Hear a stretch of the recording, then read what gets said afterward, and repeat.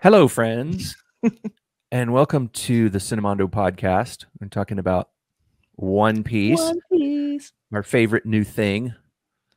I was excited about this one because it's my favorite arc.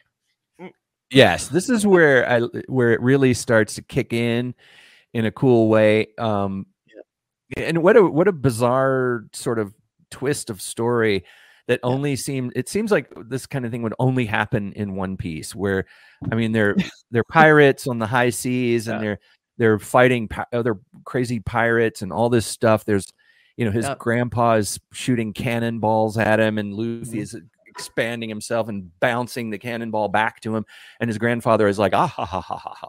Yeah, excellent move. like he's having fun sort of playing against Luffy, who you now know is his grandson. But to have this have the twist go here is so cool. They escape Garp's attack by going into the fog, and then Luffy's like, I smell something. Somebody's cooking. Butter, soy sauce.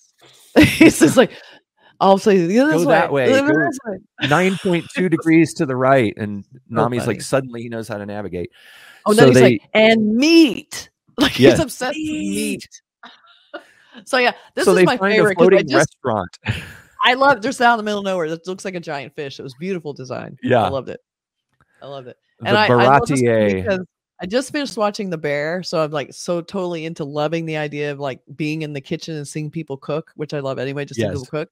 So here we are with like One Piece, all its glory and all this gorgeous production. And now we get to be in a restaurant on the high seas, like full of pirates. Yeah. I mean, it was so perfect. I loved it. Yeah. Loved it.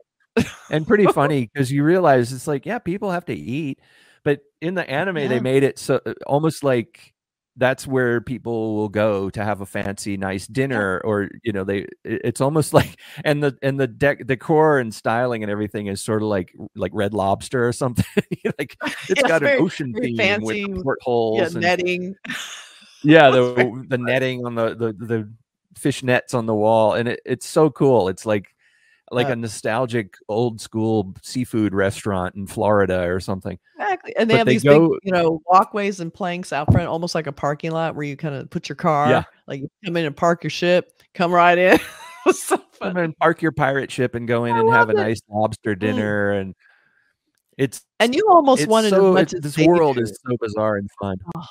So good. You're like, when do they eat? And he's always talking about eating, and he got poisoned last time. Like they need to eat, and so you're relieved that we can have a moment to eat. And even in the show, watching it, it was just so cute. I loved it. Yeah, he just sort of forcefully ejected his last dinner, so he's probably pretty hungry. Yeah. But they show up, and the food just looks great. The way they do the preparing of the food. I mean, more details in the show that they didn't have to go quite there, but they did. They evidently got some real chefs to do the cutting, because it looks like the professional, Hell's Kitchen kind of backstage at the restaurant kind of a vibe. And you have this chef Zeph, who's like this. He's just like the anime. He's got the crazy, the braided mustache coming out of his nose. Beautifully done. And they even did the crazy tall chef's hat, but they cut it back just enough to make it outrageous, but not unbelievable. No, it worked for his character because everything was always a low angle with him, and he always looks sort of bigger than life anyway. So it kind of worked. He's clomping around with his one leg and his peg leg. He's got this huge hat. And he's like, his giant mustache. So totally, you're not even, going, oh, that hat is too big. You're like, yeah, that's about right. Yeah. I love that. Just great. And then we meet great Sanji, who is like the coolest guy in the world. He's like this guy who is they make him wait tables, but he's a little too cool. Yeah. His dream. Yeah. But his dream is he wants to be a chef, and he cooks this really great meal, but it's a little bit too fancy, kind of a little bit too very frou-frou French style. And Zeph is like, nah, we feed pirates here. Nobody wants to eat that fancy stuff. And did he have eggplant in it? And that's why he keeps calling him eggplant after that, because he keeps trying to put eggplant little eggplant when he we find out later that he. Later. Okay, I thought maybe he put eggplant in the dish and that pirates don't eat eggplant. Like it was something like, "What are you doing? The strange ingredient." Zeph gave him a nickname, Little Eggplant, and it was back when. Hey, eggplant. So funny. Very fun. But yeah, I just loved the whole look of this set. Yeah. And it just had this sort of joyous sort of celebration, and we get to see our crew kind of relax for a second. And you see them all just kind of sitting around eating too much and drinking too much. And I even love them just sitting outside at the bar, the outdoor bar. Yes, where they're the bar is so cool in the fish's mouth. I want to go there. Yeah, have the giant fish at the bar in it. Oh my God, someone please make that. I want that. I want to go to the giant fish here in Los Angeles, we have water. We could very easily have a floating restaurant in Malibu somewhere that looks like a fish with a bar in the fish's mouth. I mean, seriously, be so good. Why don't we have that? Yeah, that would anyway. Be Gladstones. They have it in this world. Yes, and you get the feeling like no matter where you go here, you're only just a few nautical miles away from some other amazing cool thing. That's right, or another disaster, or another big fight. There's always something on the horizon. Crazy pirate with a wanted poster. Yeah, but the Baratie is like this place. They've got this code of like the code of the ocean and restaurants on the ocean, and a hungry pirate stumbles in. I haven't eaten in days or weeks, and Sanji feeds him, and Zeph is upset, and Sanji's like, look, if somebody is hungry, I'm going to feed him. And that's what we do. That is what we do at the Baratie. And so they have this sort of code of honor among pirates and all that. So Luffy and the gang comes in, and of course, things are great for a little while, but then Luffy is being this sort of I don't know, he's a little bit too naive about some things, and basically he says, look, I know we just ate a whole $1,000 or 1,000 berries worth of food, but I'm going to become the king of pirates, and I'm going to get the One Piece, and then I'll come back and I'll pay my bill. Right. It's paid. I just haven't given the money yet. Right. So funny. That was very funny. So that didn't work. So of course, Zeph grabs him and like, you're going to go wash dishes for the rest of your life. I love that too, because Luffy is so arrogant in an endearing way. He's just like, arrogant, like I'm in charge. I don't care what you say. But I love him getting dragged off, basically, like by his ear, almost like he's getting dragged into the kitchen. Here's Luffy, king of the pirates, and he's told to wash dishes because he basically ate a year's worth of food. So he has to do a lot of dishes. So I love that sort of humbling of, and Luffy doesn't even really fight it. He's like, okay, all right, I'll do the dishes. I guess it's fair. I thought that was funny. He didn't. Yeah. So he just does a million dishes. It was pretty funny. It's going to take a year for you to work off that bill, but Luffy's like, all right, I'll get started. But meanwhile, there's other things happening, other things going on. And it's such a funny, such a funny location, first of all, with the idea of chefs and cooking. And Luffy, I think, decides, wouldn't it be great if we had a chef on our ship, on our giant, that would be perfect. Yeah. We all need a chef. I mean, and a chef that can fight. So not only is he good at cooking, he can kick ass.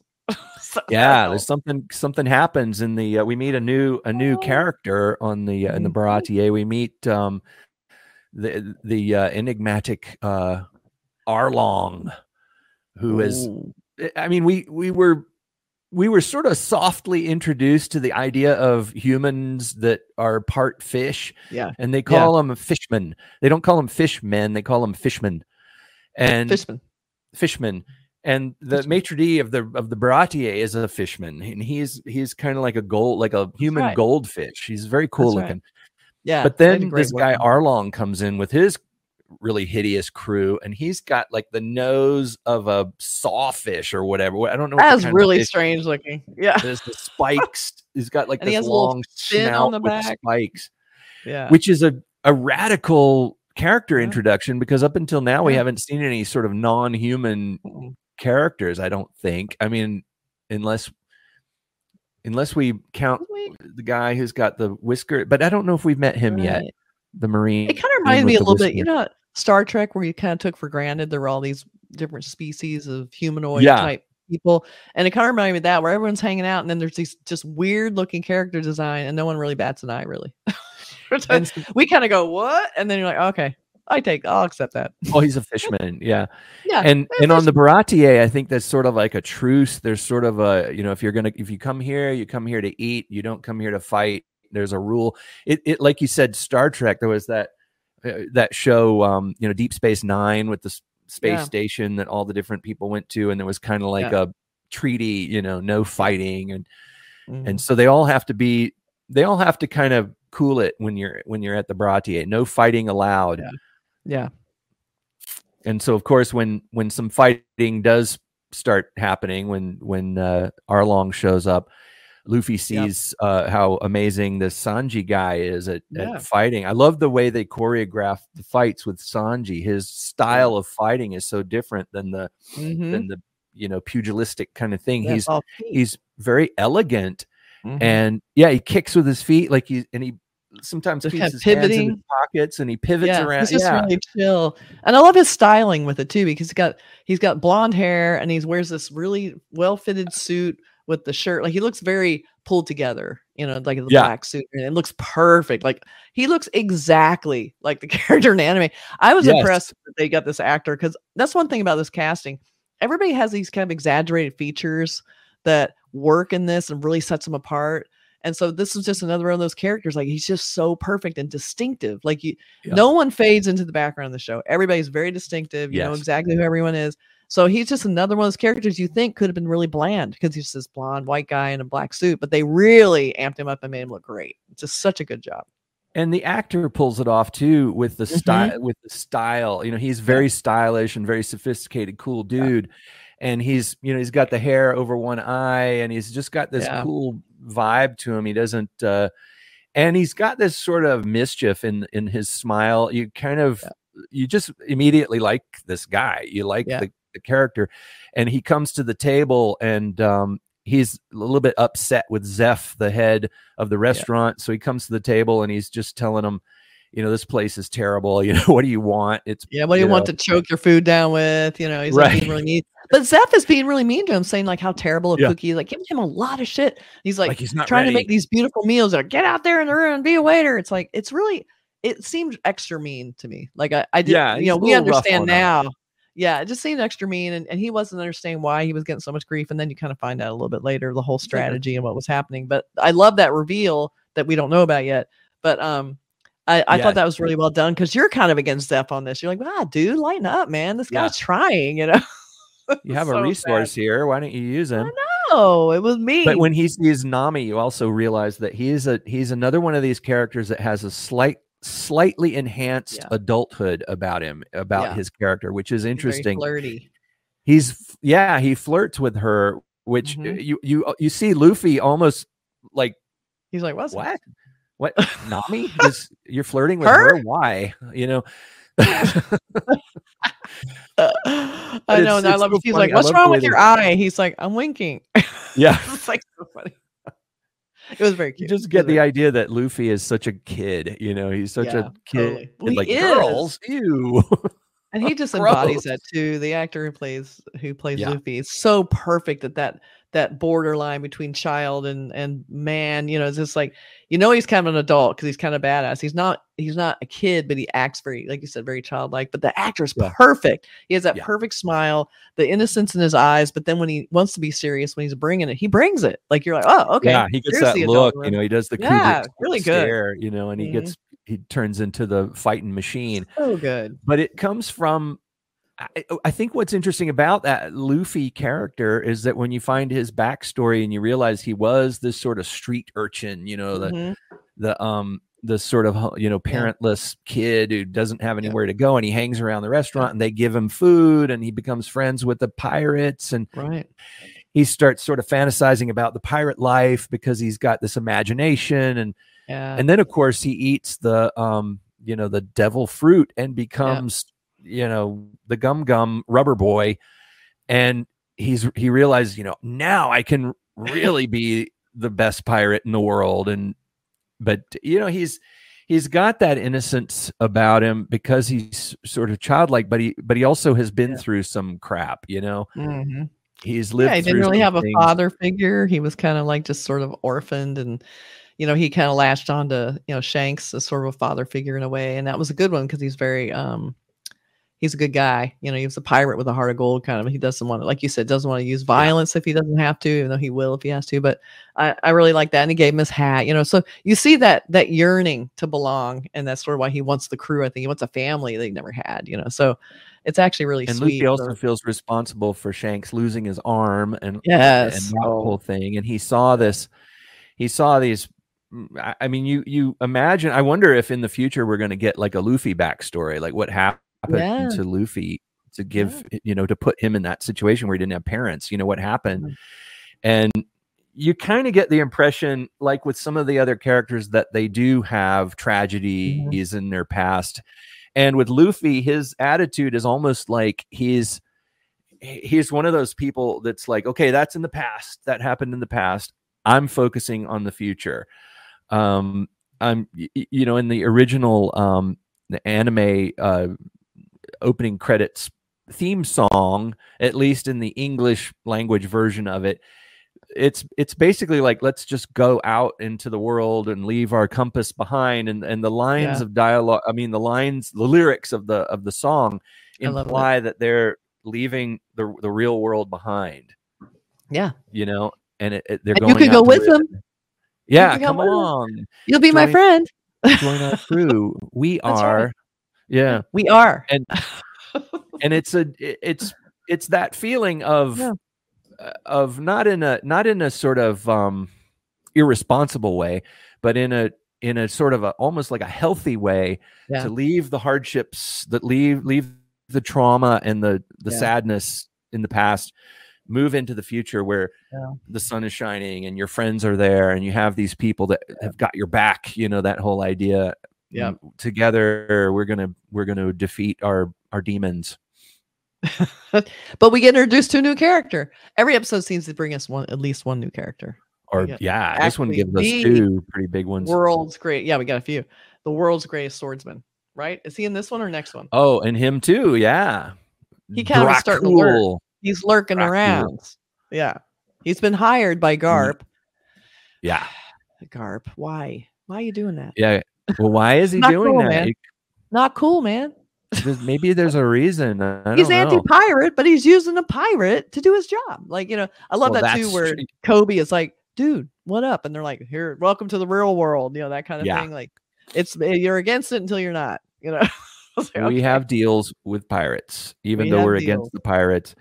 It's sort of like the informant on some shows where they go and deal with the criminals so they can get information about the other criminals or the bigger criminals. And so he knows that they have these resources out there, intelligence resources that they can use in exchange for not bringing them in. That's right. So he's very so this guy Mihawk is so good. Yeah. Very cool character, very broad, like another one of those very broad kind of characters that's a little bit extreme, because his sword is like this, it's like ridiculously huge. Sword. It's like this wide. It looks like I love the couldn't intro. Even lift it.